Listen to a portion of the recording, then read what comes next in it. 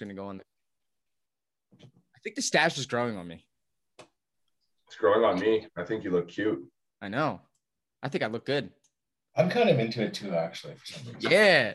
See, I haven't put my finger on it yet, but bodybuilders. You don't get girls. You get other guys complimenting you on how you look. Yeah. Yeah. Nice. Keep on. I'm single and I'm ready. I'm single, people. So if you want a guy that works all the time and he's dieting, he probably will not take you for any dinners. Mark will give me any free meals to go out to your dinner. He'll come and have lemon waters. But I'm single. I have a nice mustache, so if you guys want a handsome man, we're not my God, he probably would love getting his expenditure up. Booyah. I mean, no. Well, I mean, in all reality, I'm losing weight at a pretty good rate right now. I'm sure you could offset that step count a little bit, though. No. Yeah, you probably could. You feel me? Depends how long. Well, that's a you problem, not a me problem, though. But no, so I am. We're back. Are we the Fat Boys today? Yeah, we are. Are we? Yeah, we're the Fat Boys today. Yeah, we got the OG. Yeah, we got the OG. Yeah. No, I'm actually down. So this morning, last week I was weighing 184.8 all week, and then I weighed 185 the day before check-ins, and then the day after, or the day of check-ins, I weighed 184.6, and then I dropped down. Yesterday, I weighed 184.2 after back day, and then today I weighed 183.6. My friend texts me. He's like, Tom texts me. He goes, "When the fuck did you get so dry? Like a matter of like 3 days." And I was like, I've lost like a pound, just over a pound in a 3-day spread. So, if you want to know what's going on, that's what's happening. So I felt like shit today. I think I had my first real like shit session in terms of things. I progressed on my lifts, but I felt like absolute dog shit during my session first time, which was great. You already know what has to happen tomorrow. Yeah, I know, it's legs. I told Dillon what I'm doing tomorrow. I'm doing a Widowmaker. I'm doing a Widowmaker on the fucking pendulum. 20 reps. I hit last week I got 14 reps with 3 plates. Tomorrow I want to hit 20 reps with 3 plates. No matter how hard I got to get there, I'm going to fucking get one there. at a time, yeah. I don't care if I have a nosebleed and I'm dripping blood everywhere. Honestly, I kind of hope you have a nosebleed and are dripping blood everywhere, but you're not on Anadrol, so I doubt it. Yeah. My blood pressure's probably good, so I think I'll be fine. But other than that, everything's going well. I did a 4.5-hour call with the man down below. Well, at least he's below on my screen. So I did a 4-hour call with him yesterday, learning all things training and how dumb I've been programming for the last year and a half. And he made it so simple to actually start new things. And I can tell you, my clients are very excited. I'm very excited. I'm bringing more value. I think the thing is I'm bringing more value now to the clients that I have, and I'm going to be bringing a ton of value to clients that sign up. So, get on the train now. Whoever honestly, get on the train now. Like fuck beating around the bush, man. Just let's go. Yeah, just get on the train, man. Yeah, just get on the fucking train. The rebrand's here. Everything's exactly how I want it. My guy in prep is fucking spot on with how I want him. I'm not going to give any dates. I have a show picked out. I will let the boys know after the podcast when the show is, but they know how many weeks out he is. And I can tell you he has fucking money, and I could not have asked for a better start to it right now for him. And so we're just going to keep chugging along, but I'm feeling a lot better now that I'm done my training sessions today, and I got the boys on. So we're going to end my weekend of programming and everything with a shebang. So it's going to be a good day. Yeah. Braeden, how was your week? Honestly, very, very, very good as well. We got I onboarded onboarded 4 new athletes this week, so I'm pretty excited about that. One who I just wrapped up a call with, and she's gonna be coming off of a hormonal IUD, so kind of had to spell out what that might look like for her, and that'll be fun. But excited for the long-term things and just kind of spelled some things out there, and got a couple competitors coming on, which I'm excited for. But this weekend was the cherry icing on the cake for me. I got to meet a ton of Miller Elite athletes, that a lot of my own athletes that I've never actually been able to meet in person, but at the same time, some of our other coaches' athletes. I met some of Tyler's athletes, Jordan's athletes. I actually met one of Dillon's athletes. I've met Travis before, but never actually had a pretty good chat with him. So met him, had a pretty good chat with him. So just really cool seeing all of those people kind of from our team in one place and coming out for support.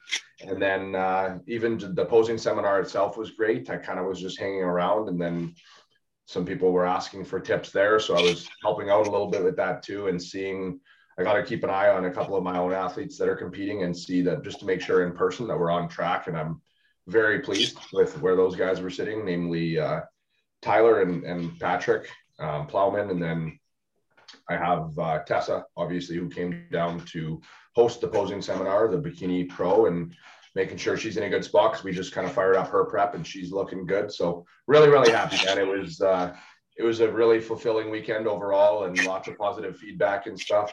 I got to take some pictures in the famous Gold's Northgate posing spot. I was about to say, you looked, you're looking pretty good, bro. You wanna hop into a show, bro? That was well, hey, I'll tell you what, I'm considering selling my house and moving to Calgary just to have that posing spot, because holy man, that lighting makes you feel some kind of way. I'll tell you that much. So what you're saying is Tyler's gains are all falsified. It's just no.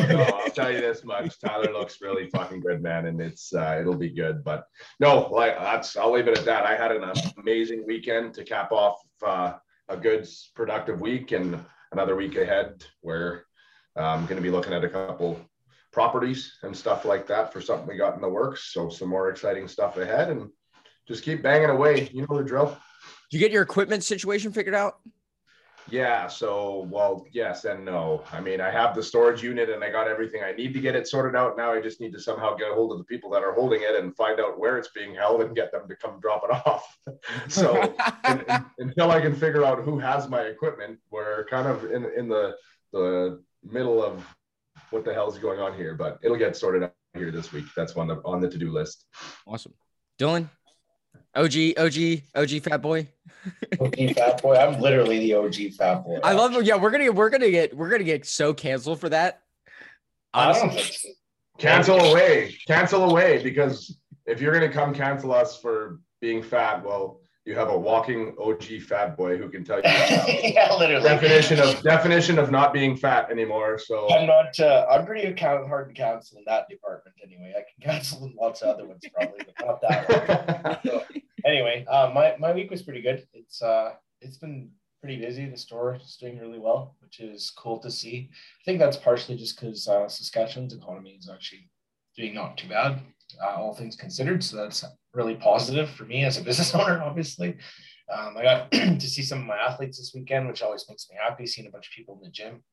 I actually got to train one of Aaron Armani's athletes in person. And he's a real cool guy. I never met him really before. I think Braeden knows him pretty well, but we're really good buddies. Yeah, so he kind of met me through Braeden's socials, and he reposted a couple of my things, and he's really nice to me. And I always extra appreciate it when someone like that deep into bodybuilding, it kind of gives me a floor, and gives me a chance to share my ideas and my thought processes and stuff. So, and I'll tell you this much too, because we coach athletes and stuff. If you ever need posing, he is a absolute, I would deem, expert in that regard. I pretty much send all my athletes to him because he's so good and precise, and he's a hard ass with it, and that's kind of what you need sometimes. So yeah, posing is it's a weak area for me too. So he's been really useful in asking questions and stuff. So that's nice. And as I was telling you guys earlier, I kind of get in my office half set up here, and it's really nice to have a workspace to do this work. I just can't even believe it. This call with Anthony just flew by. I got my nice new computer, a big screen that I can actually see and hear. The speakers go loud enough so I can hear things. It's amazing. It's really good. I really look forward to the first day. Like I've had a client who was in the same gym as me, and like we got to train like once, like we did like a leg session once. But I've never had I've never had like a few athletes in at the same time and had that experience of having like a few athletes there that I can help in terms of one session, which could change a lot of things, right? In terms of we know the difference. And I think Dylan and I were discussing this in terms of, we discussed this last night actually. And we're talking about how I don't actually have really any in-person kind of training experience, right? So I don't know how to communicate like that aspect of the safe, like getting them to take it to that place in a way that I can. Like I just think about it through just the online means and what I think it should be, not more so looking through it as like an in-person trainer and what would I do if I was in person compared to that. So I'm looking forward to the opportunity to really do that more. I really want to do that more next year. In terms of that, I know I live far away from a good amount of people, but it's very much a central base. Is actually like right around my hometown.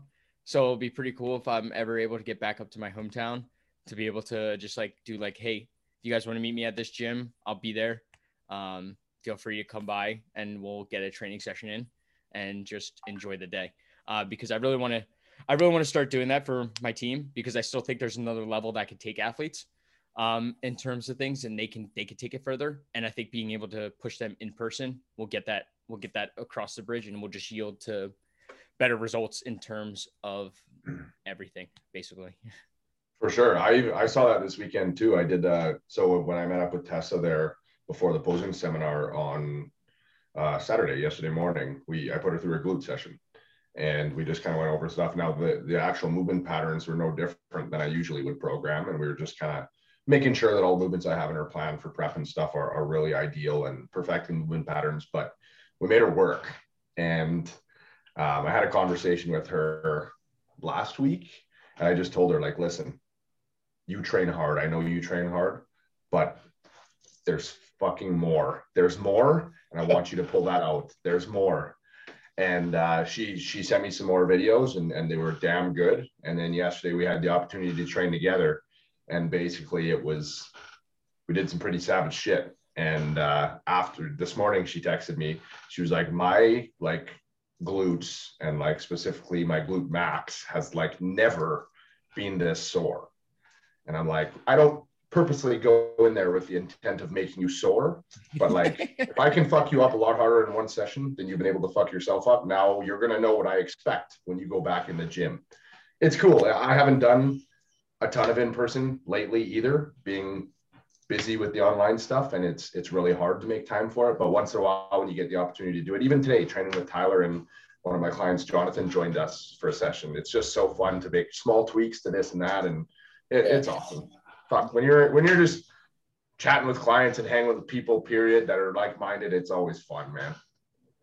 One thing I'm really blessed with where I'm at that I try not to take for granted. You know, like today I got to the gym. There's like 8 of us there, 7 of us. Yeah, that's super cool. cool. The gym, there'll be probably more, sometimes up to 25. You know, and if I count myself in World Ambassadors, sometimes up to 30 or 40. Yeah.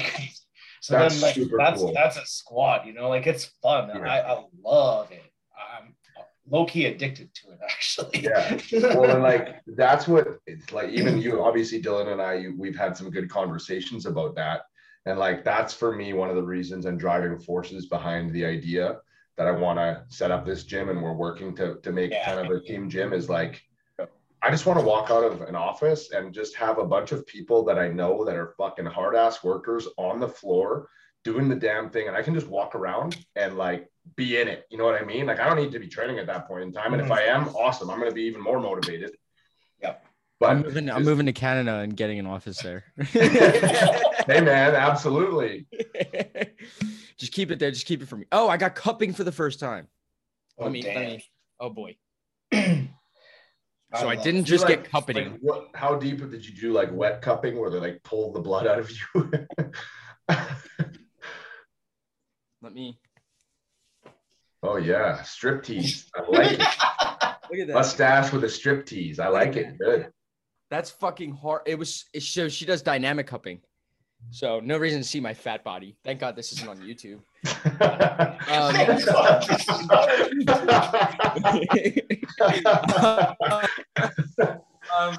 I don't know, man. I'm going to put a sweater on now. Fuck. But no. So dynamic. So she would suction it and then she'd move it around. So it's horrible. That was horrible. That was the worst thing. She's like, you want to not do that? And I was like, no. And we like have like a very joking relationship together. And I was just like, this fucking sucks right now. And she's like, just fucking breathe. And I'm like, and I'm like that like the whole time, trying to fucking just not be in pain while doing this. But I could tell you, like today, my shoulders and my lats felt so open in terms of things. Like it just feels like I got a ton more blood flow in there. And I got more like mobility from things. I don't know if it's placebo, but I'm getting that done like every 3 weeks. That was as much as it sucks. I find that we were actually talking about this yesterday too. When Dillon said like, we prefer to not do things that are hard or that suck. So, but if they're hard and they suck, you have to do them. So I was like, I want to get it done. Training end ranges. Shorten ranges, finish in the shorten. No one's to finish a leg extension in the shorten range when you're 20 reps deep. No, but it was phenomenal. My homie, GlowFit, that's her Instagram. She is awesome. She takes care of us really, really well. She takes care of me really well. In terms of things. She's going to be a great asset. I go to get body work every like 3 weeks now. Just because I realize I can't function without. Like, I don't know how I did it for so long, but now that I get it done so frequently, if I didn't do it, my back would be so wound up and everything just from training so hard that I think people underestimate the need for body work when you do train. It can extend how your length of time, like training hard. In terms of I find that it's going to prevent muscles from binding up. It's going to keep you limber. It's going to keep you loose. It's going to create more blood flow. And it just overall is going to benefit you in actually trying to grow, because it's hard for the muscle. If it's all bound up, it's hard for it to actually stretch and grow. Yeah. So I think I believe it's a tool that is so underrated, but I also believe it's a tool that can be so overrated, and let me preface that with what I'm talking about. A lot of people think they can just go for a massage and all of a sudden mobility issues are fixed. You know what I mean? It's like you just go for a couple massages, mobility issues are not fixed. But if you go for routine massages and you actually work on improving your end ranges and your active range of motion and shit like that, now you're talking. And like it's funny you're talking about that, because I am somebody who has absolute dog shit internal and external rotation at my shoulders, and I have since I was my biggest, and it's just been horrible. And have I addressed it? No, I probably really should. But today I realized it, and I've worked with one of my buddies who's a physiotherapist, but he's like West Coast barbell certified, or whatever it's called, West Side barbell certified and stuff. He's got some really cool certifications, and like he was doing some cars and stuff with me, and like a lot of these different movements, and like he's like, dude, you need to fix this. And I'm like, I know. Today I'm doing the hammer strength plate loaded pullover with Tyler and Jonathan, and that was our first exercise. And like we do a couple warm-up sets, and then we start loading heavy. And like at the tail end of my top set, I'm at the top, and I just literally feel a tendon like slip and pop, and I'm like, oh fuck, that hurt. And I did another rep, and I'm like, go for another one, slip and pop. I'm like, man. And I literally got off the machine, and I looked at them, and I'm like, I'm pretty sure I just popped my shoulder like 3 times in the final 3 reps there. And it's like horrible. And I'm like, yeah, time to address this. I popped my adductor a few times. That's the worst, dude. That is the worst. That is honestly, and it was at the beginning of my leg session, and I still went through the whole leg session, but I popped part of it. And I was like, the next day I tried to like stretch out.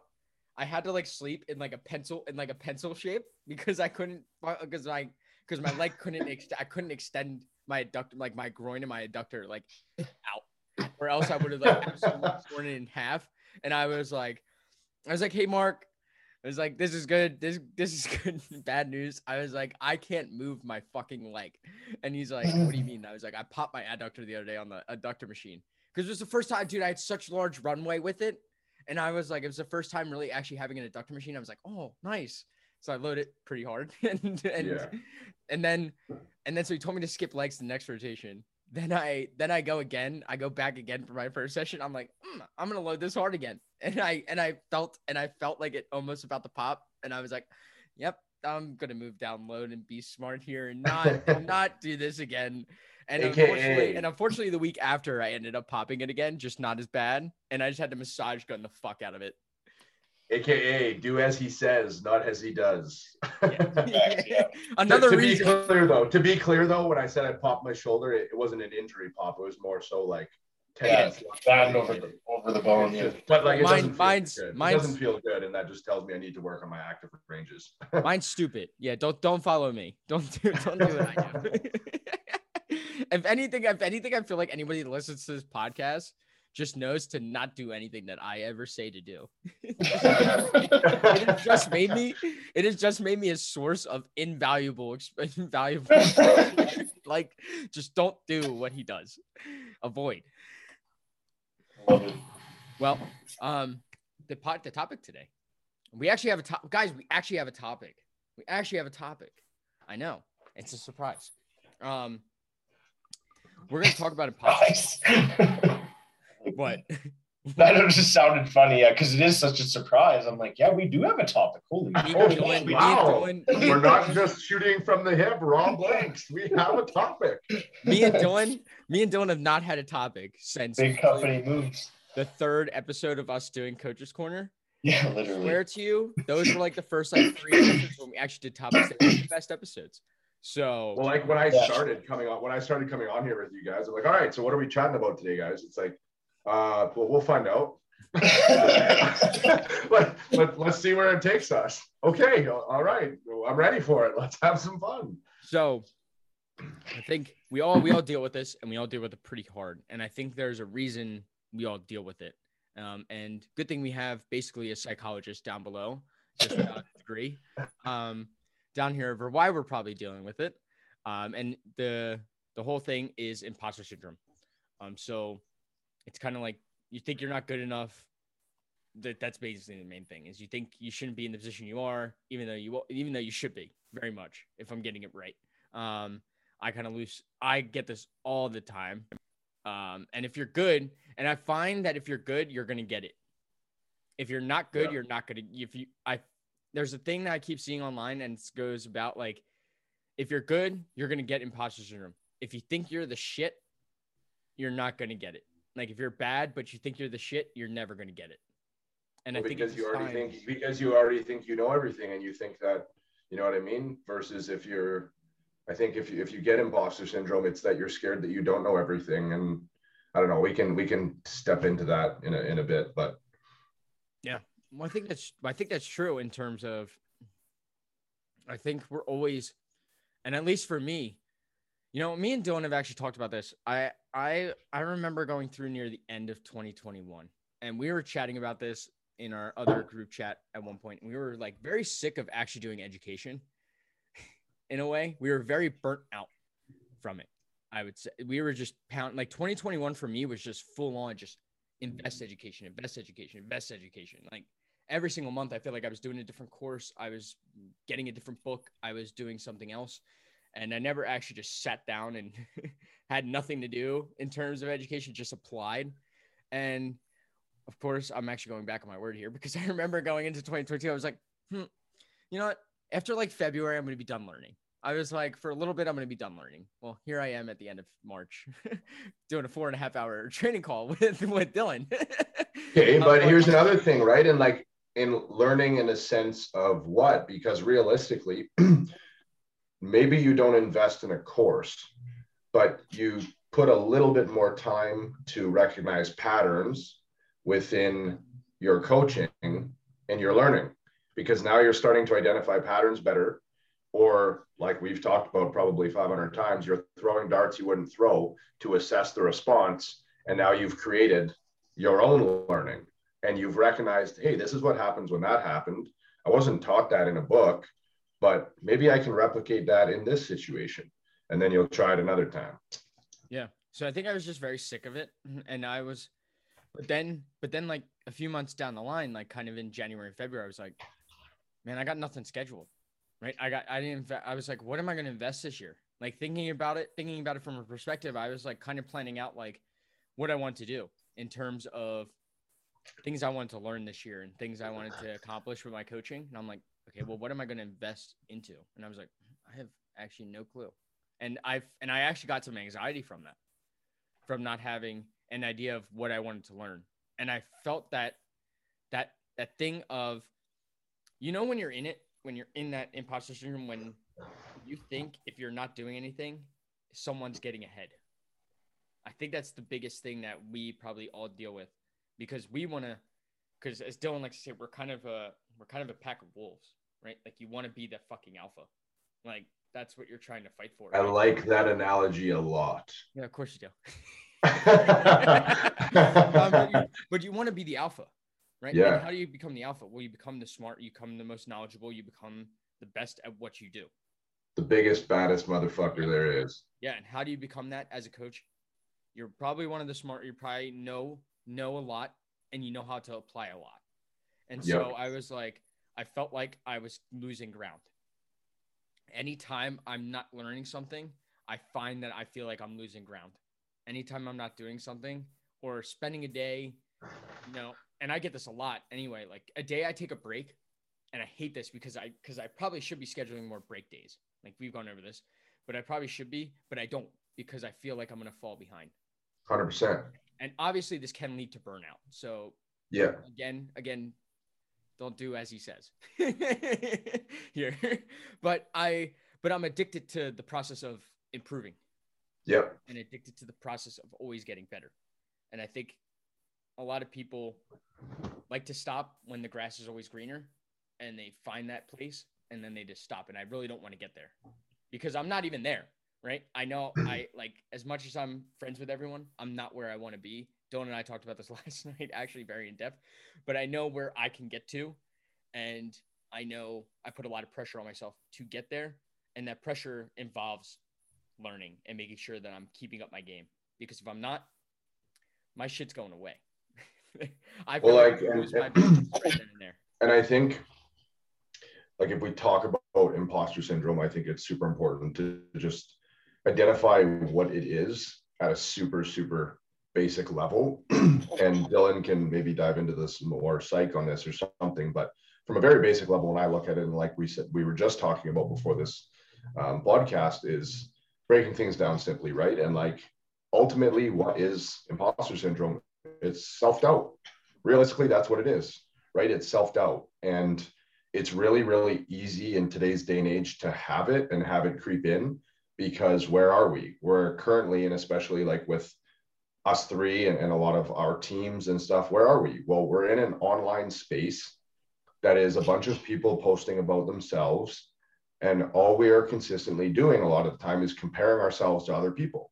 Whether you are an athlete, whether you are a coach, all this stuff comes back to basically you comparing yourself to others. And I've dealt with heavy doubts or bouts of imposter syndrome. And to this day, I can still confidently say, and I'm not scared to say it, is I still deal with it, right? And I remember reading some things, diving into it a little bit deeper. It's one of the areas of I don't even know, like, do you call it psychology? Sure, that I tapped into, because it drove me that nuts, that I was like, why do I feel this way?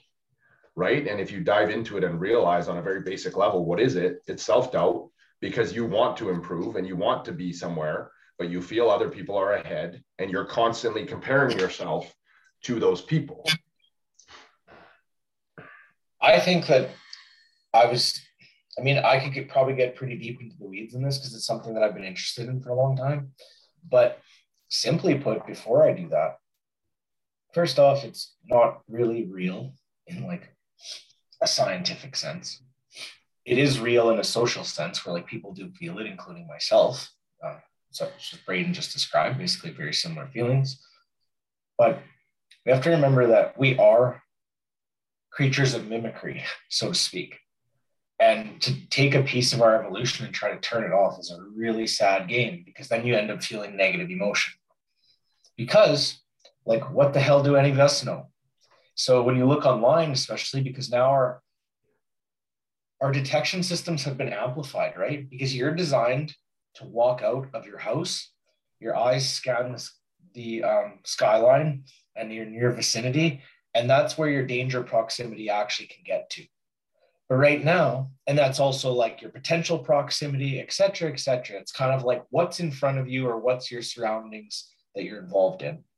When you amplify that online, it's like, well, now your potential could theoretically go up because you're seeing other people do things. And it's like, hey, that's very interesting. I would like to do that.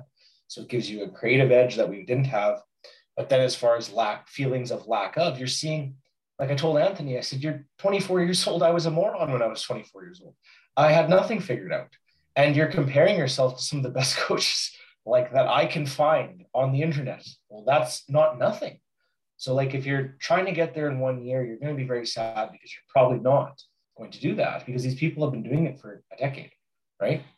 And it's actually a very useful tool that it actually makes me sad when I hear this imposter syndrome goes around so much, and it's actually kind of nonsense, again, because we're creatures of imitation. So like, for instance, if we were all stranded on an island and Braeden knew how to get food or water by a certain means, we would all pay a lot of attention to what he was doing and how, because it's a very useful skill. And it wouldn't be like, oh no, you're copying my skill. It's like, yeah, that's what's actually helped us evolve, because even animals can do this. Like your wife probably would be very interested in this, but in like Africa right now, over the last 20 years, in a piece of Western Serengeti, lions have been climbing trees. That's very strange. They're not built to climb trees as much as people think that cats can climb trees. They're a land predator. They're very heavy. They're not designed to climb a tree.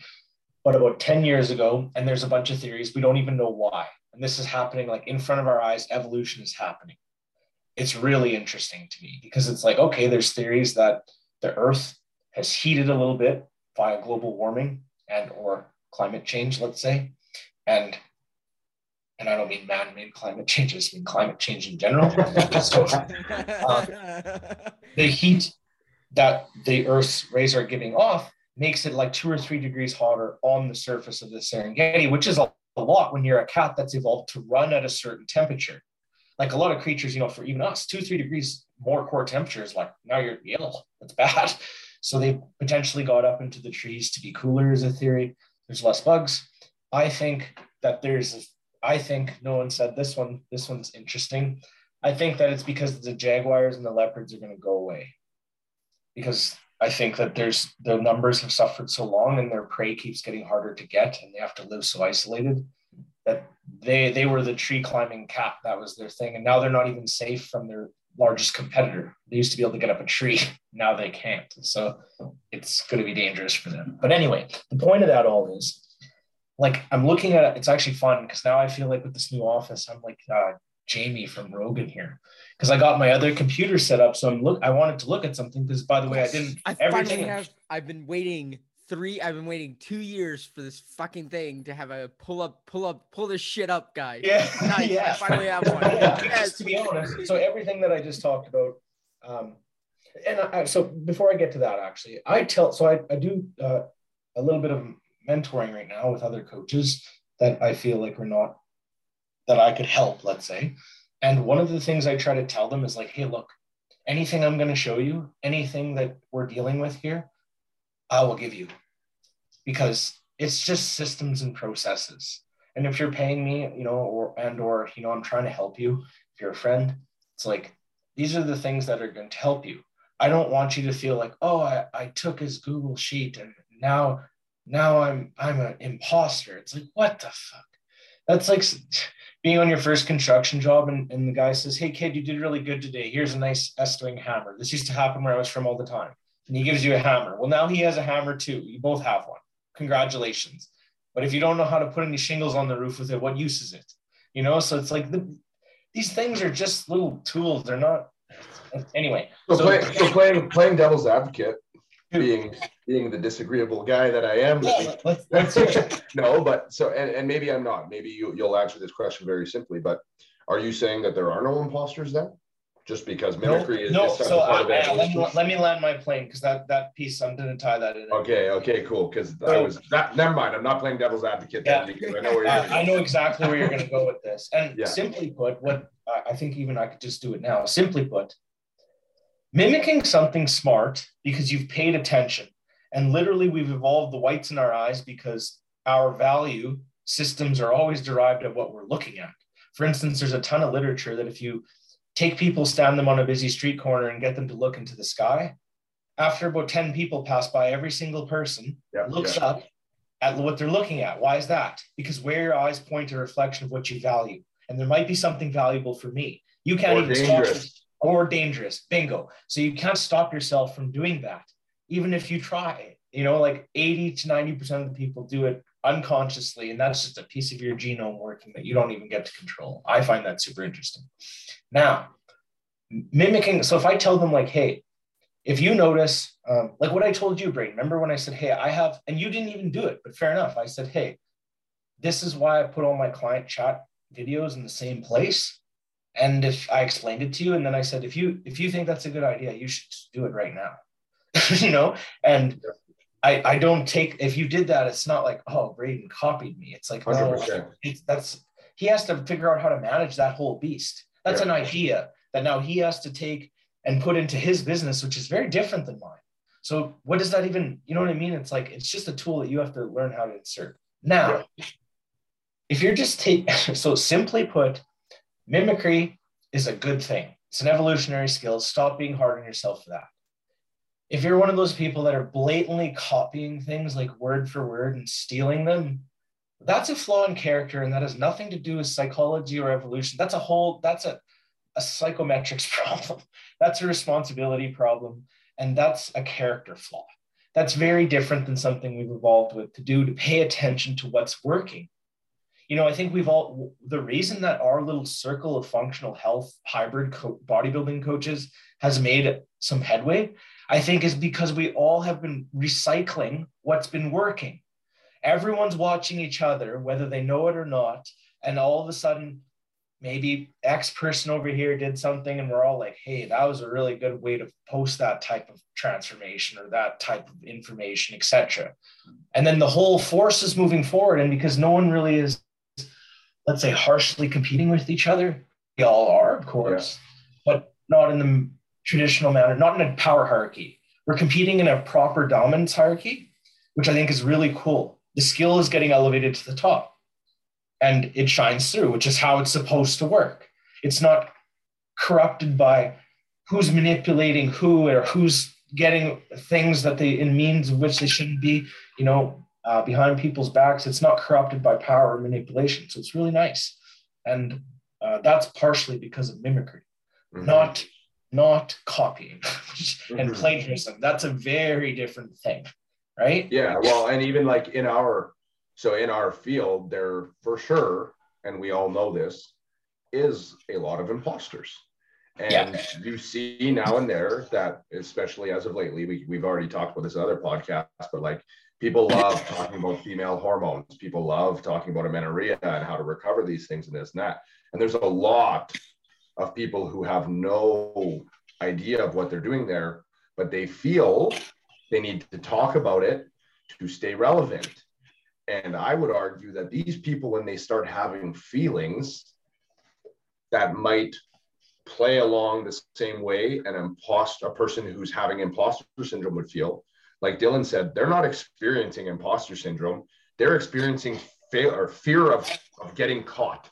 You know what I mean? They're experiencing being in a situation where now they actually have to solve that fucking problem, and they don't know how. And Google is not going to tell them how. Right. And now it's and that's that Google-based coaches, right? You can Google a problem, probably fix it, but a lot of the times not. And it's that there's a drastic difference between fear of getting caught and fear of not being good enough because of who you're comparing yourself to. Yeah, and I think to add to that, it's a responsibility problem. Because for Yes, instance, agreed. when we talked about this last night a little bit with Anthony, I said, bro, you can only get to where you're going so fast. It's just like building muscle. Like your unique structure can only, no matter what you're using, there's rate limiters. Everyone has different rate limiters. There's things that can only go so fast. And you're doing the right things. You just have to wait the time. And that's such a cliche answer, but it's like it's going to compound interest into the future because you're investing into the right buckets per se. But if you don't invest in the right buckets, let's say, well, then you become bitter and cynical because the whole ship is moving without you. Yep. But that's a responsibility problem because if the ship starts moving, I'm paying attention. Yep. So my education stays in line with the marketplace pretty much automatically because I actually function very well in like a proper dominance hierarchy. Yep. And it just, I watch where I'm trying to go and I'm trying to elevate, of course, but I make sure that because we all kind of want a certain status and we pay attention and our serotonin and dopaminergic systems are regulating that and our status regulates them. So it's like, if I notice that I fall, all of a sudden, if I notice that, like, what the hell, everyone's talking about these 3 or 4 things and I don't know anything about them. And wow, I'm going to feel a lot of negative emotion. My serotonin is going to tank and I'm going to get depressed. And it's really easy if you let that ship get away without saying, okay, breaking it down into micro problems that I can all actually solve, right? So, okay, so I'm feeling this way. And why is that? Well, it's because I feel like this thing is leaving me. Let's say the ship is leaving the port. What do I need to do? Okay, well, I need to figure out how to at least read basic blood panels. Okay, who does that? Figure out that problem. Okay, there's a few good courses. Okay, I have that money. Do that then. Yeah. And you'll start to create more positive emotion that way because it's like, okay, you're actually taking responsibility for the problem, not just building up malevolence in the background and then talking about people passive aggressively, so to speak. Well, like you said, I like the ship is sailing example too, because like if you're treating that ship as like fucking knowledge and the ship is sailing, well, you possess a paddle. Are you gonna fucking paddle or are you not? Are you gonna catch up to that ship and get on that ship and climb the ladder and leave your dinghy, or are you gonna just let it go away and tread water the entire time? Well, I think that's why Dillon just said our at least for us guys right here on the podcast is our knowledge set goes with what the current is because we're in it. It's because we're chatting with all the coaches, right? Like people think like we don't like I've gone over this. Fuck that, man. I don't think we're in it. I think we're like at the stern of the ship, like helping guide that thing. We're becoming part of the people that are leading. Oh, wait, did I say that wrong? Stern and bow? Did I say that wrong? I think I did. You might have. Get your ship. I don't know, man. I'm not an aquatic aviator over here, okay? but I think we stay with it because we're always in contact with each other, right? Yeah. And the thing is like, I'll bring up the example of what we did last night, right? I learned all these advanced training systems. They're not even really advanced training systems. They're just training systems to better my clients' responses. And in terms of, I didn't know this stuff, but I see, I have 2 people I actually have multiple people who I look up to in terms of Dillon, Taylor, and also Alex Bush, who I watch all the time. And I know that these 3 guys that I follow and I have massive respect for and I learned so much from are using these methods. And so I'm like, okay, if they're using them and they're in a place where I want to get to, I should probably learn that. I think a lot of people have a thing of, oh, well, how did they learn that? They always question like how they did something instead of actually going to find the answer. I think that's an issue. I think like we go out and we seek the answer and we pay money to seek the answer to get rid of our imposters. Like Braeden and I both invested in Austin Stout as a mentor. Like we went out and we had to figure out these things that were our rate limiters of our coaching. Our own rate limiters of our coaching was the functional health aspects.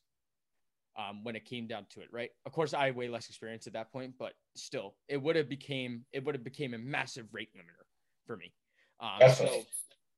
So I think a lot of people can also defeat that imposter syndrome by actually going out and hunting the information and what they see as the tide.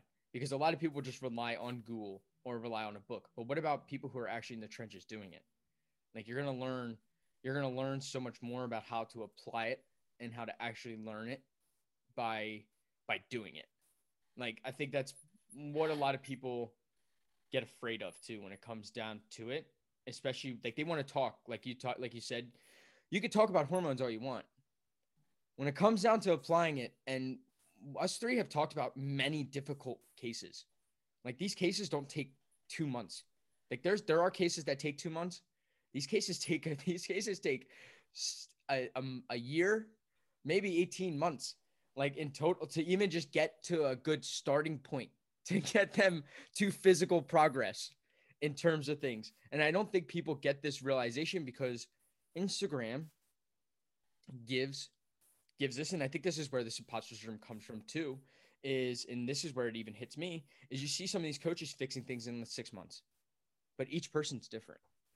I think a lot of people don't understand that when it comes down to these Instagram things and talking about hormones and talking about healing cases and things like that, is each person is different. Number one, you're probably not going to nail everything. There's going to be a roadblock in these cases. At some sort of point, you're going to hit a massive roadblock. It's how you figure out the way around that massive roadblock. That could take 2-3 months just to get around that roadblock, just to keep heading straight, just to keep heading on the road. And I don't think a lot of people understand that. And I think that Instagram gives that false reality over how long it truly takes. Like I talked about this the other day on the podcast. I released it with my friend Tim. Every calorie counts. And we did a whole episode on this, on client expectations, timelines, and results. Like a lot of people are fucked in the head over they think they're going to fix their shit in 6 months. Like, great. You want to do that? You have to go all in. Like if you want to do that, you got to go all in. And a lot of these cases are lifestyle people. You know what they're not able to do? Go all in on it. It's hard, man, to get people kind of rocking and rolling through some of the health cases, you know, and honestly, I've beef livers the key, guys. Beef livers. gotten to like working with some of the cases, and some of them are hard, you know. So anyway, I don't want to get too onto functional health. I want to keep it onto the imposter syndrome. No, that's okay. It's good. I just wanted to kind of make my final point so I don't sound like I'm looking like an idiot. I pulled up because I didn't know this, but I had a feeling. So I was like, I bet you this is actually pretty well studied. I know that imposter syndrome is nonsense. It's like Enneagram personality tests. It's just witchcraft. It's not real. It's real in a social sense because we've defined it as a certain characteristic of feelings. And then we all feel that. But that Dylan is either so because you're feelings. What? Why? Because everyone's like, oh my God, I'm an Enneagram 3. No. Okay, but there's things that there's all of those things I can pretty much, this is going to be way too much to get into, but you can just take a general personality, like a real personality test, and pretty much I could make up a game that boxes up most people using colors or anything I want. It's not that difficult anyway. Sorry. When you talk about, when we talk about mimicry is actually what the data is on. It's not called imposter syndrome. We've socialized that term into a specific subset of feelings that when you feel those feelings, that's what you have. It's not really that simple because you can have those feelings of self-doubt or whatever those feelings can be. Negative emotion can be brought on by many things. So then people just give themselves that self-inflicted disease, so to speak, without really thinking it through. Because mimicry, if you look at a meta-analysis of the mimicry data, the ecological validity, very high, meaning it's used in basically all of neuroscience and mammal behavior, and it's very useful and it's very important. Dependent variables, so the subjective ratings of executive actions, so something like it's depending from species to species. I happen to know that our species is one of the highest using of this trait. It's why we can conceptualize into the future. It's why we can do a lot of things. The awareness of its use is very low, meaning you don't know what's happening and you don't get much control about how much, because and cognitive control low. And you get little control and awareness of it because how much of it you can do. So for instance, my use of mimicry very high. It's almost like I haven't met anyone that can do it like me. But I think it's because of my unique, now that I know more about personality, that's why. Because I'm very, very high in intellect, which makes me interested in abstract thoughts. But then I'm high in openness to experience, which makes me more creative type. And then I'm conscientious. Those three usually don't come together. So I'm willing to do the work to put the patterns together. So I see the world in patterns.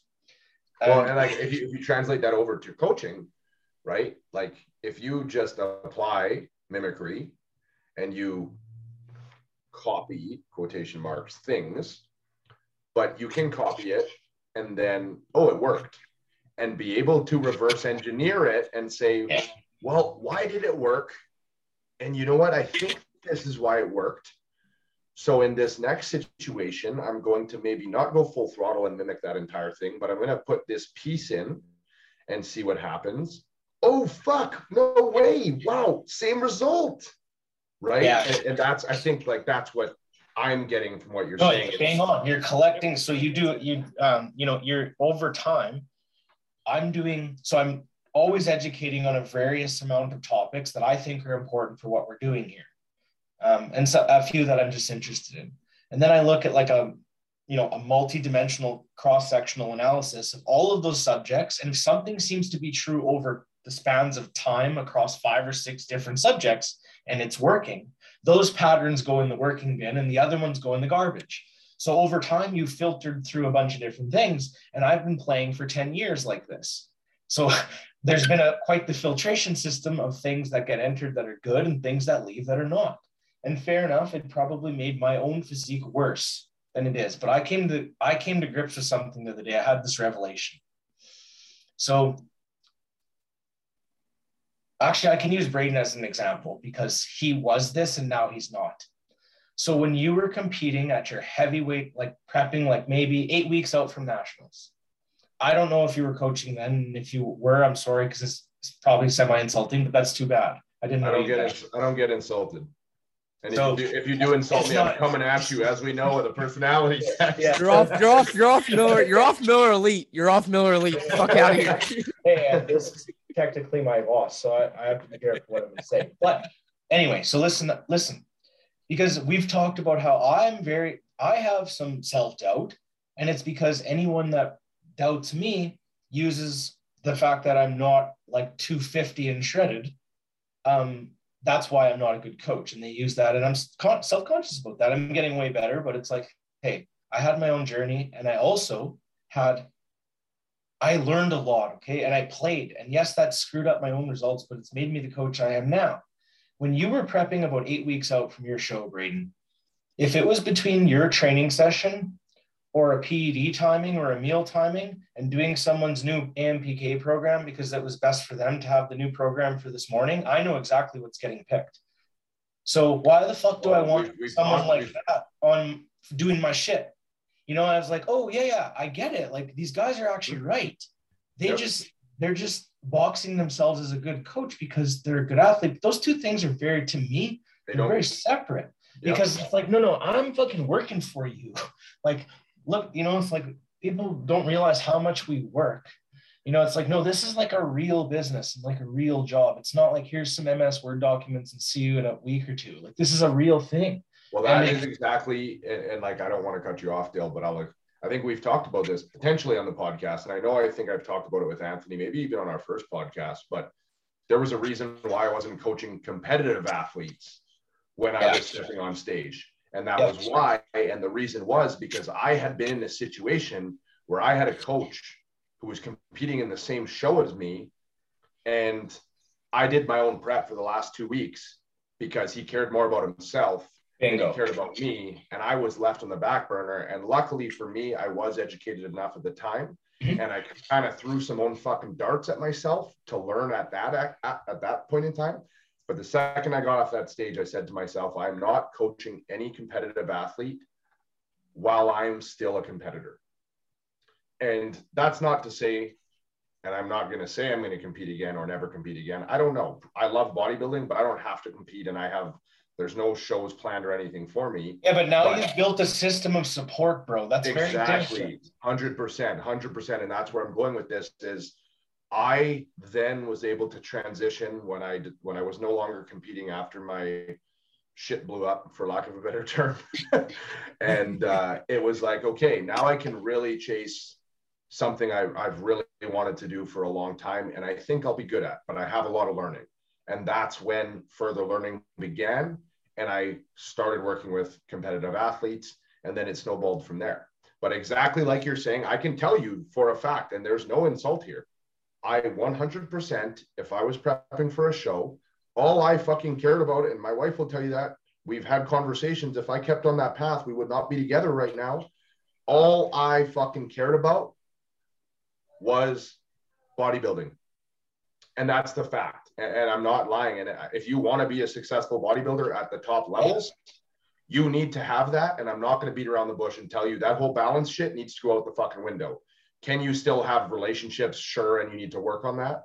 But that's just exactly like you're saying. You are 100% right. You nailed it. There's no fucking way I would have been a good coach, because my selfish needs would have had to come first if I wanted to be a good athlete. And I cared about being a good athlete and winning a pro card. That's where my eggs were in that basket. I think that's a good thing. So like, I wasn't getting negative or cynical about that process. I think that's amazing. But from a coaching perspective, I sat down and I was like, well, actually, they're kind of right, to be honest, because to say I put 100% effort into my physique is just not true at all. And I've been watching Phil Viz's stuff, and I'm like, yeah, that's me. It's like, I wake up in the morning and I'm helping run a fairly large business now on 2 different ones, and I'm trying to expand both of them. That takes up, and my clients, a lot. My training is like, and my eating is like in passing, and it slips in where I can slip it in. It's not my whole world, and no wonder I don't.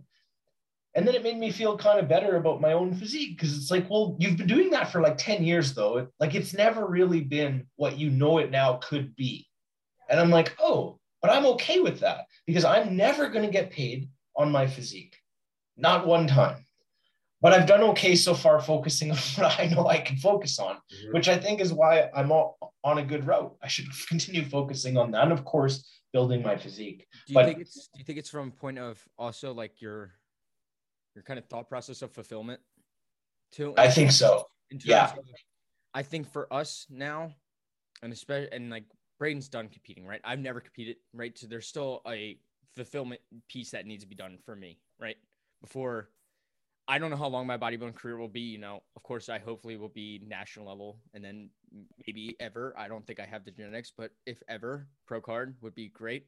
But I think there's a term of fulfillment that Braeden got from it, and it almost ended up killing him in the process. And now he's changed that to where his fulfillment is no longer, it is bodybuilding, but it's bodybuilding in the sense now that he can actually just focus in on coaching and being the best. Well, man, I can tell you, your full fulfillment now is probably from coaching athletes to stage more than it is on your physique. And I think we all, in terms, I can even say, like, my bodybuilding is not number one. It takes a piece. But I tell people, I actually find bodybuilding easy right now because my training fits into my schedule, and that's like my break. Like, I go to work, I work my 9 to 5 or whatever, 8 to 4. I work out after that. I come home, I eat my post-workout meal. Okay, I'll work for 2 to 3 hours. Yeah. And then and then I got bedtime. Like, by the time that's done, it's 10, 11 o'clock at night. Like, it's time to go. And it's just like, I think a lot of people don't realize how much, like Dillon said, how much actual work goes into it. And when it comes down to taking, like, no matter how many athletes you have, like I only have 10 athletes, right? I have 10 athletes currently. I put just as much effort into there because there's a quality aspect that I uphold, right? And I'm always talking with my people. Like, I'm always trying to find something to better my coaching. Yeah. Because the better service I can give to them, the better I'm going to be in terms of that. And I get fulfillment from that, from being the coach that they want, and from constantly getting better as a coach.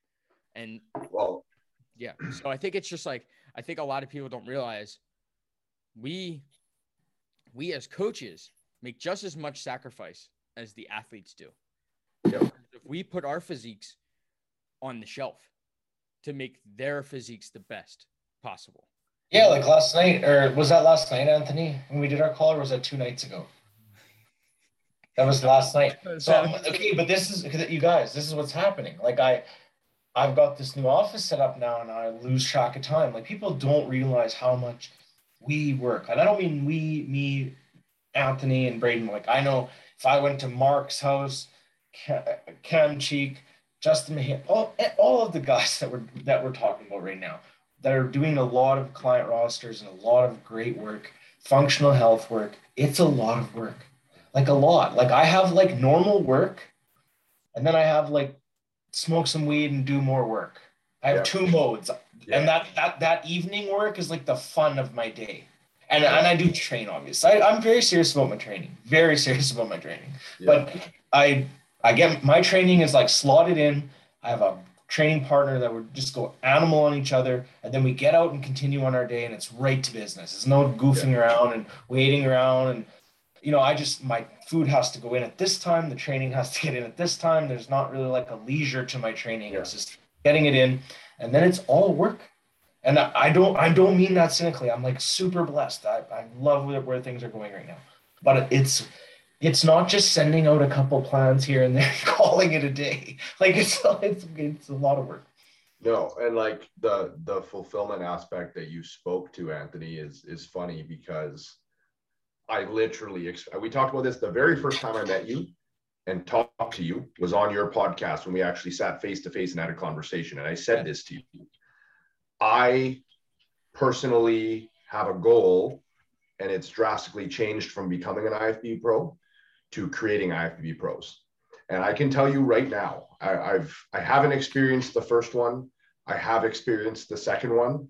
And after experiencing the second one and turning MAV pro in 2019, I don't have a desire to experience the first one because I'll tell you right now, it's not worth it. Well, even if it was worth it, it wouldn't live up to the second one because I'm a person who believes in people and want to see people succeed. And if I can be a part of that journey, that to me that's what's fulfilling to me. And that's what I want to see. And I think that's why we, speaking on behalf of all of us, do what we want to do. We want to fucking see people create magical shit from within themselves. Right. And like, it's really fucking cool when you see that come to fruition, whether that's getting back a period, right? Something very, very, and Dillon, you've mentioned it before that you've gotten emotional when those things happen. Or on the flip side, you get somebody a pro card. Well, I cried when Maverick won his pro card. Right. And like vice versa, there's certain, but I also think it comes back to, okay, right now in this moment in time, if somebody said to me, are you ever going to compete again? I probably wouldn't say no, but I'd have a giant caveat there and say, if it happens, it happens, but I will never sacrifice anything to get there. So if that means I show up on stage at 80%, well, I just wouldn't get on stage. I'd get to that 80% in prep. And I would say, okay, well, if the next 20% requires me to sacrifice the efforts I can provide my athletes, and I'm going to have to sacrifice another 4 hours a day, let's just hypothetically say I had to do fucking 4 hours of cardio, and there's no way I could get all my work done in a quality manner, I ain't fucking doing it. I'm sorry, I'm not doing it. And I don't care to do it. Now, on the flip side, if all I have to do is eat, train, and hit a little bit of cardio, I can probably do it because I can structure my day now. I've been doing this long enough that I do all of those things anyways, and that's never going to change. So like when I just hired Cam, I know for a fact I'm going to execute what he wants me to do, but that's because I've been coaching myself and I do it for myself. You're coached by me, Dillon. Anthony, you're coached by Mark. We all do it, right? But we're not doing it in the sense of sacrificing elsewhere to do it. No, that's just about the value. If it came to that point, what's the priority? Well, I know I speak for myself and I believe I speak for you both too. The priority is the people we're serving. Yeah, no, I think that's bang on. And that will never change. But can I execute? I can fucking eat meals and train because that's never going to leave me. That's what I love to do too.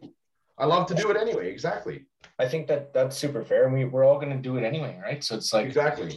we're already having that experience. I was just more so meaning like the value structure of where you place things in your own value hierarchy. Yeah. And for me, you just expanded the point, which is like, I would never be able to, again, sacrifice anything, including pieces of my relationship, et cetera, because to me, it's just not, the outcome is not worth it. But that's why everyone should take a good stock of their life, figure out where they can be useful and provide the most value to their community, society, and inner fulfillment, and focus on that. And I feel like I've been doing that. So that's great. Well, and that's a perfect segue to an inventory before a prep, right? Because you have to have those conversations with people and say, listen, if you want to truly do this and you want to succeed in this field, and you tell me over and over you want a pro card, okay, I'm going to lay this out for you. Are you willing to sacrifice your relationship for the next 6 months? Because if you're 24 weeks out and you look 24 weeks out, and you're going to have to suffer for a half of that time, and you're going to be miserable, and you might take that out on your significant other, you and them need to be on board to realize that you've made a decision to do this. Because at the end of the day, it's a decision, and you're making a decision, and you have to be okay with sacrificing it. If you are not going to succeed. Financially, if you're not in a good spot and you can't sacrifice finances to put yourself on that stage and win that pro card, you are not going to succeed. So you're setting yourself up for failure off the get-go. Whereas if you take that personal inventory you're talking about, Dill, and you say, here's what I have, here's the stock of inventory, here's what I'm willing to sacrifice to get to that place, and you check those boxes and you say yes, yes, yes, yes, yes, and then you go all in, well, you're probably going to see some fucking success. Now, if you're sitting on the fence with all of those, something is getting sacrificed elsewhere. Yeah, I think. Right. And that's just where we're not willing to sacrifice our coaching and our clients' results to get that personal benefit. It's just, I really don't care about I don't care about myself enough anymore in that field, but I do care about leading by example. And that's a difference. I think I have a view too of me and Dillon actually chatted yesterday, because Dillon actually asked me a really good question. Because we chatted about the imposter syndrome, he brought it up already. What I actually chatted about is that I compare myself to people who are, I compare myself to you guys all the time, right? I compare myself to Mark. I compare myself to all these guys that I consider good colleagues of mine at this point. And one is my coach, and then the other guys are all I've learned something from, and I could call them friends. And I look up to those people a lot. What's the big difference? I'm 24, and they're a little bit older, and that's those years kind of add up in terms of that, in terms of how much you can accomplish within that time frame. And I think, I take inventory of my future. Number one, I always take inventory. I'm kind of like, okay, I'm here, I'm right now. Where am I going to be in 2 years? Or where do I want to be?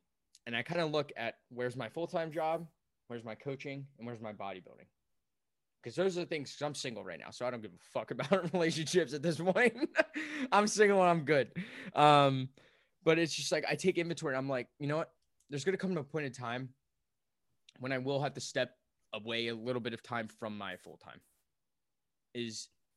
There is going to be a time at that comes with that. And you've told yourself you're willing to sacrifice that. Yeah, and I'm willing, and I've actually had conversations with my parents that there will be a time when my coaching is going to be near the income that I'm going to make from my full-time. And I'm just going to have to say, and even if it's like 20,000 less, I'm going to have to say, fuck it. Because the opportunity to push that 20,000 extra is going to be so worth it. Because at that point, there's going to be so many lives I'm involved with. We just talked about this too. Yeah. That I know that if I want to make a drastic change in terms of people's lives and impact a ton of people, something's going to have to be sacrificed. And whether that means I take a hit income-wise, I would gladly do that and go a little bit back on my bodybuilding if I can't finance my bodybuilding fully. Like, I'd rather take the hit and do something I fucking love doing every single goddamn day and make money and make a good amount of money do it to survive than having to do like all three of those. I would rather. So is it a hit? So not really. The thing is, it's not a hit People will assume it's a hit. That's the reason why I said it. It's a hit in one department. It's a hit in one department, but the benefits in another area way outweigh the fucking. The fulfillment. That was a post that I made the other day on the cost of inaction. Yeah, the fulfillment. People only consider the one end of the equation, right? It's like, 100%. What happens if I do this? Well, I lose 20,000. Well, that's bad. Well, yeah, but what happens if you don't? You might lose 60,000 over the next 5 years. Bingo. When your roster is where you want it. And that's only talking the financial aspect. Now talk about your mental health, your happiness. You're right. It's just like, yeah, we don't need to dive into that further. We don't need to dive into that, but I'm telling you, probably the fulfillment aspect that we talked about, it would probably be consistently filled up because of what I would be doing in terms of things. Because I could tell you one thing, and I'm on a heater. Run with it. Every week, I discuss with my clients all the time. Why? Because I fucking get fulfillment from them. I check in on them like 2 to 3 times a week. If they give me the effort, I will make sure that I give you the effort right back. That's the absolute minimum that we do, right? As coaches is effort for effort. There. We match that and more. We like to give more. So that's why I'm always involved, because I get so much fulfillment during the week. Sometimes I might not, from some things that happen during the week, right? There's some things in my life that don't go the right way, whether that's in my job or whether that's just like out of things on Instagram or whatever. It's just like some things kind of can do that, but I get fulfillment from talking with my athletes. And then it gets to the weekend and it's just consistent fulfillment because it's all my check-ins. It's all my check-ins and everything during the weekend, no matter what, whether we're doing this, whether it's I'm on the call with Dillon, whether it's I'm listening to like a podcast, or whether I'm recording a check-in for a client. Anything that I'm doing that's building my business further or is giving me time with my friends that I enjoy, that brings me more fulfillment than what some other things in my life would do. Now I'm very realistic upon how long it's going to take.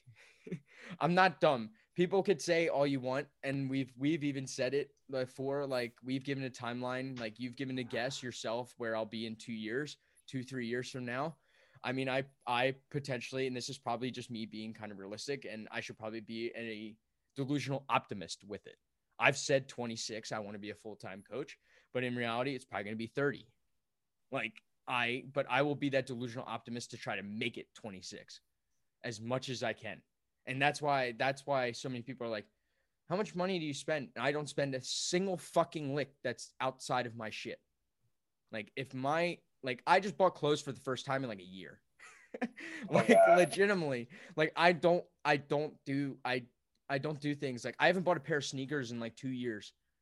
Like, I don't do things that don't give me, like, I survive on what I need, and everything else goes to what I want to do for the rest of my life. Like, there's a reason why I do it.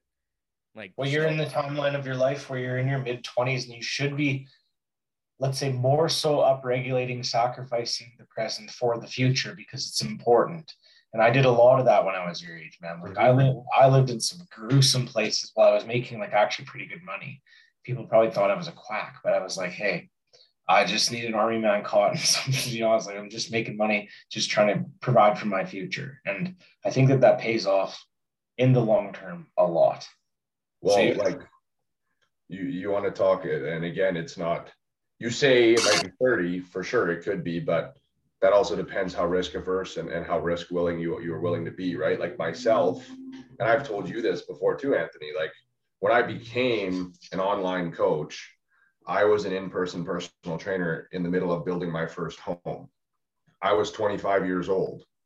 I had a steady income from in-person personal training. I worked at a corporate gym and I had 14 online clients. And I literally said, fuck this. I'm not doing this anymore. And into the, where are we headed? Into the unknown, right? And it's one of those things. When you are forced to adapt, you are going to find a way to make it work.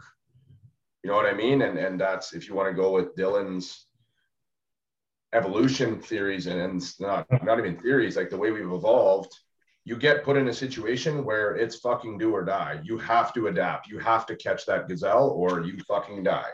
Mm-hmm. And there's going to come, there's going to come a point where you get to, as a coach, and this is kind of going off topic now, so we'll get back there, but there will come a point where you get to, and anyone listening to this might get to, and the dilemma is, am I happy? Is there a giant risk to doing what I might be willing to do?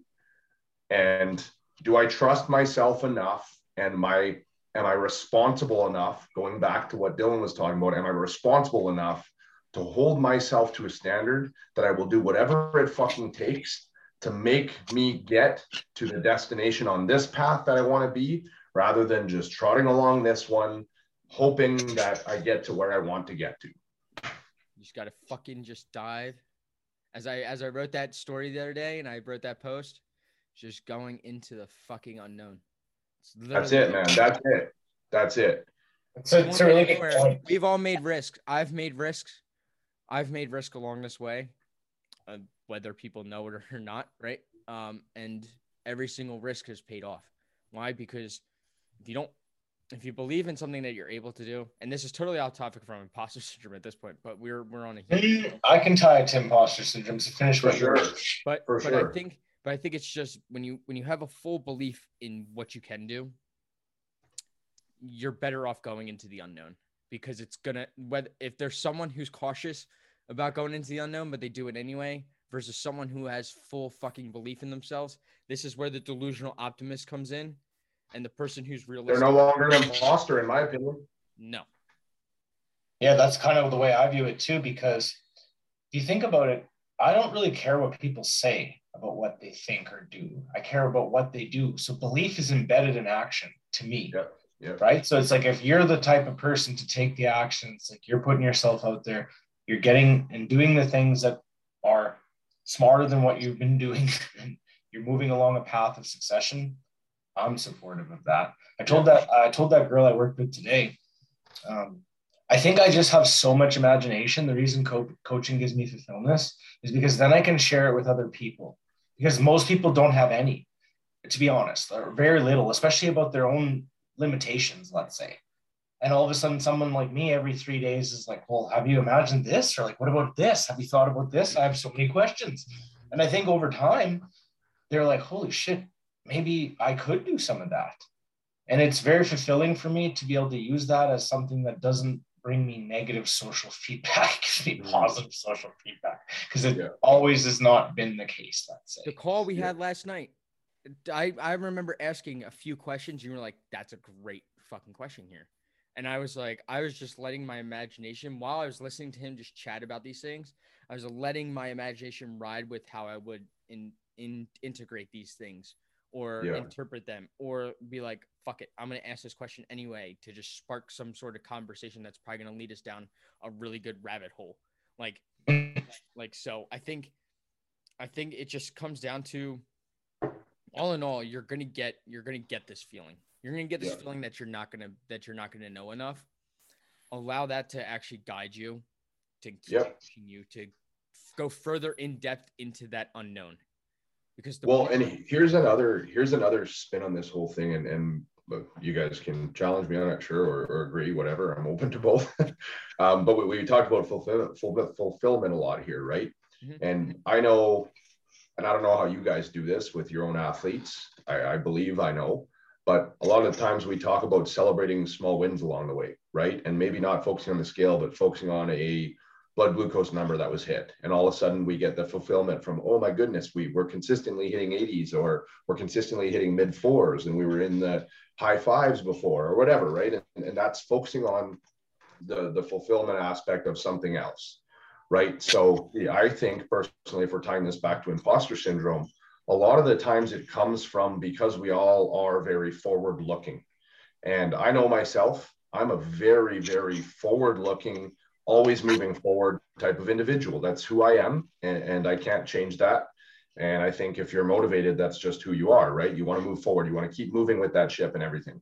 But part of that is we're missing a piece potentially, and we preach about celebrating wins. And a really easy way to kick yourself out of this mindset of being an imposter, take a look back at your own fucking inventory about what you've done. And this is something I've done that has helped me. And granted, I still deal with imposter syndrome and whatnot, but look at what you've done, right? Like, have you fixed a case with this? If you're sitting in a situation where you're like, whew, am I somebody who really knows stuff about functional health? Well, how many athletes have you fucking helped? Am I somebody who can actually put people on stage? Well, have you done it? Have you won any shows? You know what I mean? And if the answer is no, that you haven't done it, and realistically you're on that path, maybe you're just fresh there and you just need to get the experience. Me. Right? Exactly. So I'm not going to sit there and say that you can't do it, and you can't even have imposter syndrome in the sense of the bodybuilding coach aspect, because you have yet to put somebody on stage. That doesn't mean you're not a bodybuilding coach, right? Now, if you're tranting around saying you're a winning bodybuilding coach and this, like, that's a total different ball game. But if you take a look back at what you've accomplished, and whether we're talking about the coaching aspect for us, or you're talking about an athlete's transformation from being somebody who literally couldn't follow a diet to now they're following a diet and their physique has went from overweight to in good shape, right? Like, there's things you can look at along the way to tell yourself, fuck, no, I'm not an imposter here. I know what I'm doing. And go back, talk to yourself. Self-talk is important. Tell yourself what you know and be like, listen, I know this. Okay, I might not know that, but I guarantee you at some point in time, I'm going to know that, because I have my paddles in my hand and that ship ain't getting away from me. Yeah, I think one of the things you said was really interesting. You said that you were motivated all the time. I don't think that's true. I think what you are is you. Oh, sorry. I don't. I apologize for that, because I also don't agree with that. No, but it doesn't really matter what word you were going to use. I think I have a pretty good conception of this that maybe you've never heard before. So something like that to me is, I think what you found and what I've found, and or what we're all orienting ourselves at more so than find, because I don't think we're meant to bear loads. We're like sled dogs. We're not happy when we get the thing. We're happy trying to get the thing. There's a very big difference. Yeah. And you're not so much motivated as you've cultivated meaning. And meaning is what replaces motivation. Like, you know how people look out through the window, so to speak, and they're like, I wonder how that person does this X thing that I would like to emulate doing. They've created a deep meaning to do so. It's not based on motivational gain. Yeah. It's based on meaning. You're because right. You can see what you're aiming at. You and I have these talks about where we can see our careers going, where we can see our business going. And it's like, well, that's something. That's not nothing. That's legacy. It's deep meaning. Yeah. And I haven't even figured out some of the things that are driving me yet. Some of them are probably based on negative emotional thought, like feelings of lack, etc. Some of them are probably based on positive emotional thought. And I just keep figuring them out as I get older. But I know I'm aimed at the right thing because I've found my meaning. And I think people don't focus on that enough. They want to fit themselves into a box. Like, I'm this type of coach or I'm this type of thing. But it's like, do you actually want, for instance, with the hormone things? You know, like I've talked to a lot of coaches that I'm mentoring right now, and they're like, well, should I be learning about this? I'm like, well, do you want to work with people? Well, I don't know. And I start telling them a little bit about what it's like. And it's like, do you want to do this? Does this sound fun to you? And they're like, no, actually. And then there's a deep kind of, realization that comes with that. And it's okay. It's like, I like kind of complex problem solving. Yeah. And I don't like too much of it because then I get overwhelmed with it and it stresses me out, but I like some of it. Yeah. And it's fun at times. But some people might despise that. And that doesn't mean you have to do that. Just try and do what you want to do. And if you cultivate that meaning, you'll know what that is, right? I mean, we're trying to that goes right back to the conversation that you and I had. And I'm fine with openly saying it. We talked about it. You had that same conversation with me on my couch. And it was like, is that what you want to do? Because I was expressing some of these things to you that, like, sometimes I feel like I'm lacking in this area because I don't have, if we're talking about a certain supplement or a certain physiological aspect, and I can't dive right into the depth of the fucking mitochondria and the cell and be able to reiterate that to an athlete. Do I need to? No, because what do I want to do? Well, I don't want to have a roster of 30 functional health cases that I'm working on all of the time. That's not me. And I know there are people that like that. I believe your guys' friend Taylor does really like that. And that's what he likes. I'll tell you right now what I want. I want a roster full of high-ass performing athletes and have the tools that I understand these athletes are going to come across situations where they're going to be in a place where they need the help to get out of a functional health issue. And as long as I have the necessary means to do that, I'm good. Do I want a roster filled with those people? I'll say it straight up. I don't. I do not want people just coming to me left, right, and center to fix functional health issues. They're fixed. See you later. Bring on the next one. And that's what I sit and do. Nope. Do I love solving those problems? Absolutely. Because like you said, it makes me think very abstract. It makes me challenge myself. It makes me use my abilities and really push myself outside of an area. And then I get a fulfillment at the end of that. But once I've fulfilled that need, now I want that athlete to have a total different goal. And the goal is to build a badass fucking physique. And now when we get the badass physique or we get it to that level, then we reiterate or we come up with a new plan and go from there. But for myself, like you said, the meaning for me is not to sit here and just have functional health athletes across the board over and over and over. I know what I want to do and I want to pursue, and I'm going to keep moving that direction. But yes, you base your decision making on trying to get to that path. And I kind of want to be in that path with you, except I actually think I'll end up more of a hybrid coach. I am a little bit more interested in more abstraction, and with some of the things I want to do, I think we're both hybrid coaches. Like in all honesty, yeah. A lot of people, like Dillon said, I think when you really get them the reality of what it's like to actually coach these people, there's a reason why I said this in the beginning of the podcast that the timelines are very unexpected. Because welcome to actually coaching them.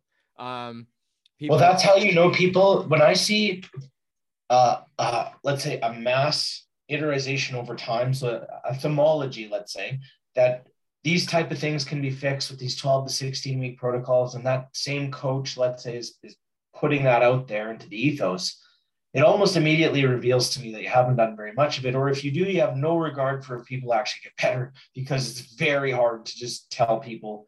I have lots of people that come to me and they want answers like this. That tells me the market's not servicing them right. I've had people not sign up with me multiple times now in functional cases because I couldn't tell them how long their cyber was going to be to fix. Oh yeah. Why did they have to? But if you pull that apart, I just don't stop at that. It's not like, oh, move past that information. No, the train stops. Why is that specifically? Why have I lost? There's a pattern there. Well, okay. It's when I pull that apart, it's because the expectation in the marketplace has come from the market and into the consumer's brains. Yeah. So because everyone's like, give me the 10-week kill off protocol.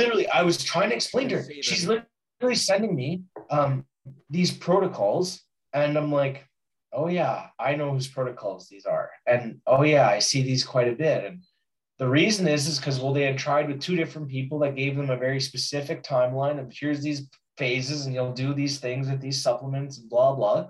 And it didn't work. So she's pissed off. Like she spent, $6,000 in the last 6 months on supplements and coaching and nothing worked. And I have empathy for that because it's like, well, but I can't do the same crappy thing and give you what you want. Like it didn't work. So I'm telling you, it's not going to work. And now you're upset with that information. That's when I didn't know how to help them. You're literally telling me you want to keep walking into a door and bumping your head instead of turning the fucking handle and opening the door. Kind of, yeah. But I get it. It's difficult. To tie everything back to what I was actually going to say, because I remember a year ago, I was actually on the Excellence Cartel podcast. I know. I remember I was a hot shot at one point. I was up and coming. I'm still up and coming, actually, considerably. They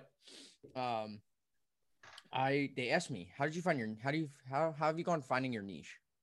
And I remember actually being really stumped by that question. Why?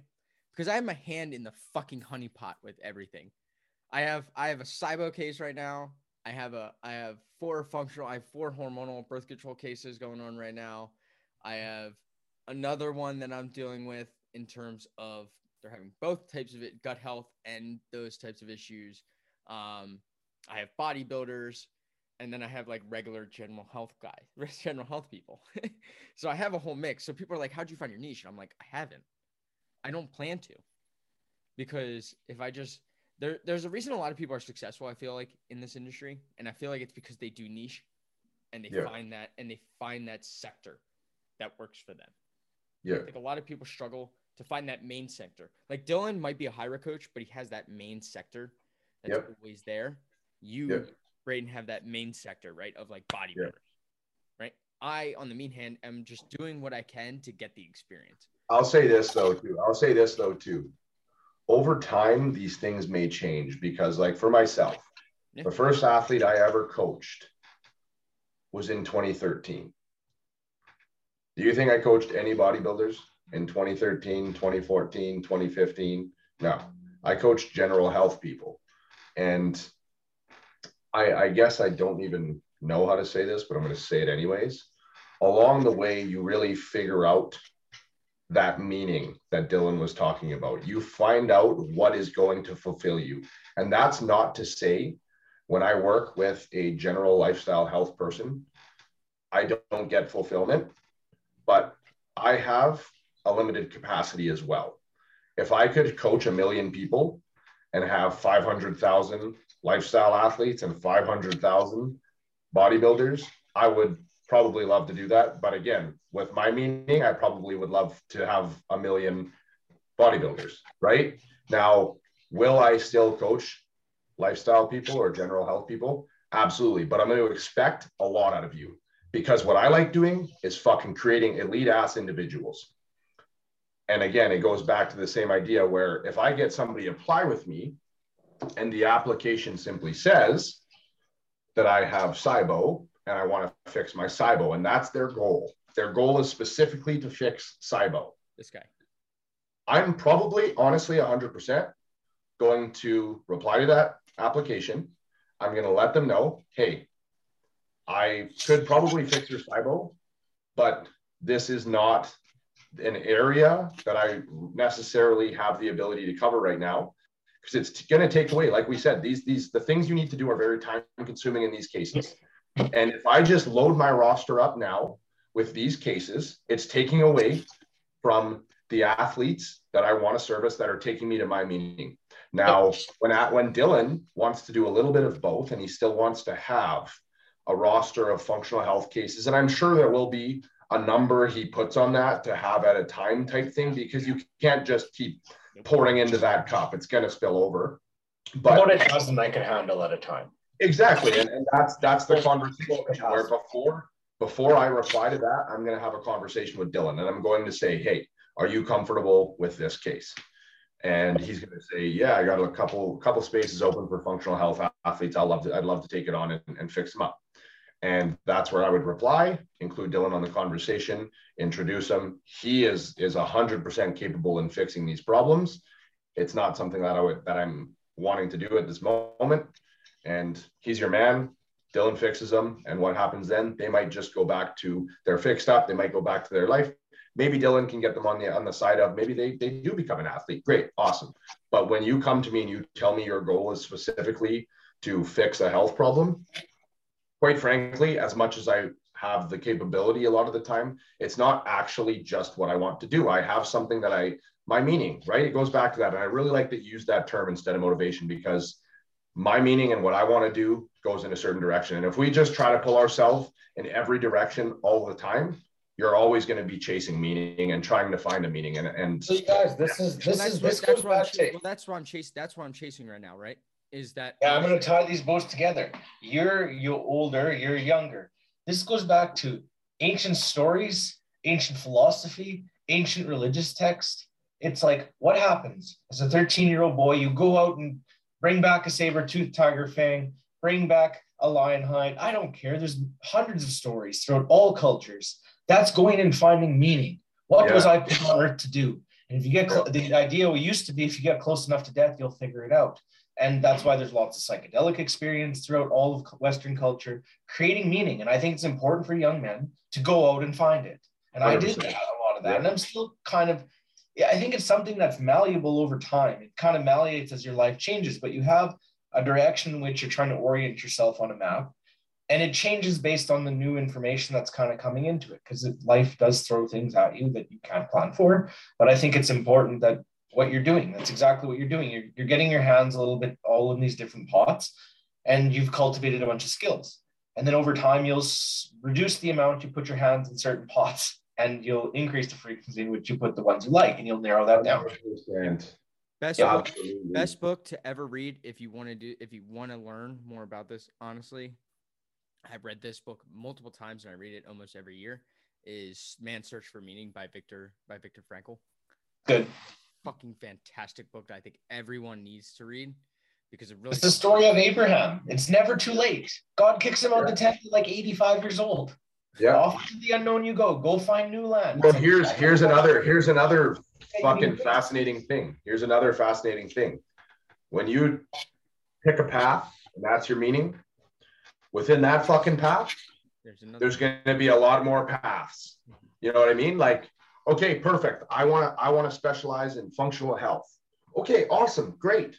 Well, how many different things are there that you could become really, really good at or find a lot of meaning in? And you might fucking hate. You might hate dealing with SIBO specifically. It just might be something that you just get to and you're like, oh, another one of these. But then you flip around and you're excited to deal with amenorrhea, or you know what I mean? Like there's just so many different things. And now you're down a path, and I'm just speaking to the two that we kind of are on the front of mind all the time now, because everyone's talking about them. But there's a million things, whether it's thyroid health, whatever, right? But once you choose that direction, there's going to be more decisions to make. And it goes, you want to go the other direction? Okay, bodybuilding. Well, myself, we talked about Aaron Armani already, the guy that I use as a posing coach. I love training, nutrition, bodybuilding as a whole, PEDs, posing, all of it. I love it all. Am I the best man for the job at this point in time for posing? No.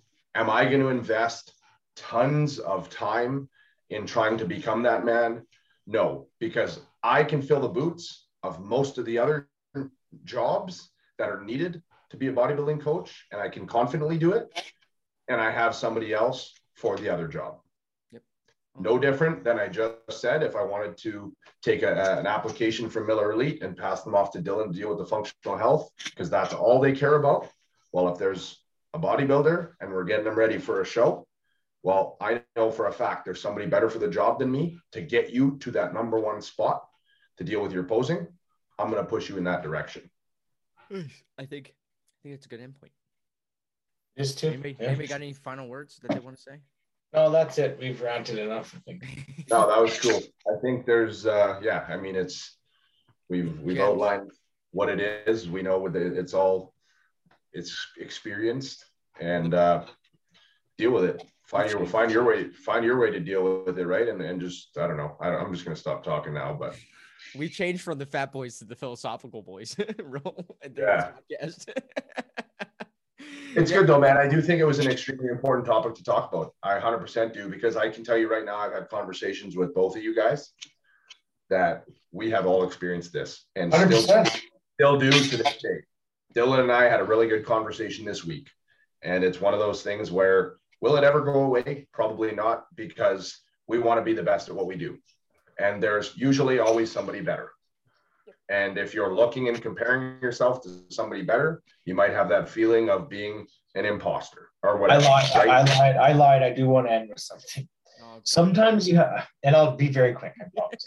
Sometimes you have to be careful what you wish for. Because I've been a lot of soul searching in the last 5 or 6 months. I'm going to do some more when my work gets caught up over summertime into fall, and I play with some more psychedelics. I think I'll get some good answers. But even without that, I think right now, what I'm realizing is, you know how sometimes you look at the abstraction of what you think somebody is. So right now I'm looking at Anthony and, well, this is what he is. And then I see his socials and that's what he is. Well, not really. I see the front of him. I don't see the back of him. I don't see what, like, your cellular structure. There's a lot I'm missing from the picture. So I'm not making the right comparison at all. Like, I'm not at all. For instance, some people ask me, like, oh, well, how can I get to where you are? It's like, that's a very complex question, because if we pull it apart, a lot of the things, and I iterated to this, we can get into this maybe in a different episode. 2 or 3 of the main drivers to drive me to work as hard as I am are not from a pleasant experience. And I still am mining the fact, like, exactly what those mean and how they got there and why they continue to be there. They're old and ancient in me, and they didn't come from a nice place. So be careful what you wish for. You know what I mean? Like, it's you, with every advantage, you get a disadvantage, right? So you don't always have the whole picture. You look at someone and you think, oh yeah, they're driving that nice Porsche. Yeah, but maybe he hasn't slept in like 7 weeks. And all he does is fight with his wife. And he just wants to drive it into a tree. So like, that's not something you want to emulate. And if it is, well, that's fair enough to you, but it's not something I want to emulate. So you have to be careful what you wish for. 100%, 100%. And just, I don't need to add on that. I was going to say something, but I literally don't. It's really, I was going to basically just compare it to social media, right? But we all know what that directly correlates. And it's one of those things that's so important. So that's huge, Dill. We could literally do that. This could be a 3-hour Joe Rogan podcast if we really really wanted to keep going into this. But no, that's the end, guys. It was an hour and a half of fucking fire, as I always say. If you guys enjoyed this episode, per usual, go follow the boys on Instagram. Go follow Braeden. Go follow Dillon. If you don't follow me, I don't know what you're doing, because I'm the host of the podcast at this point. But you might be coming from Braeden or Dillon's page, and you might not have listened to this yet. So go follow me too as well. Also, tag us on Instagram. We think you guys are actually really going to enjoy this one. I think specifically, really, really, it's going to touch a lot of people in terms of things that they're feeling currently. So if you guys enjoyed this, go tag us on Instagram. Go leave a 5-star rating or review on Apple and Spotify. All you got to do on Spotify is go click. There's a 5-star thing under my podcast that you can just click, and it helps me get more known.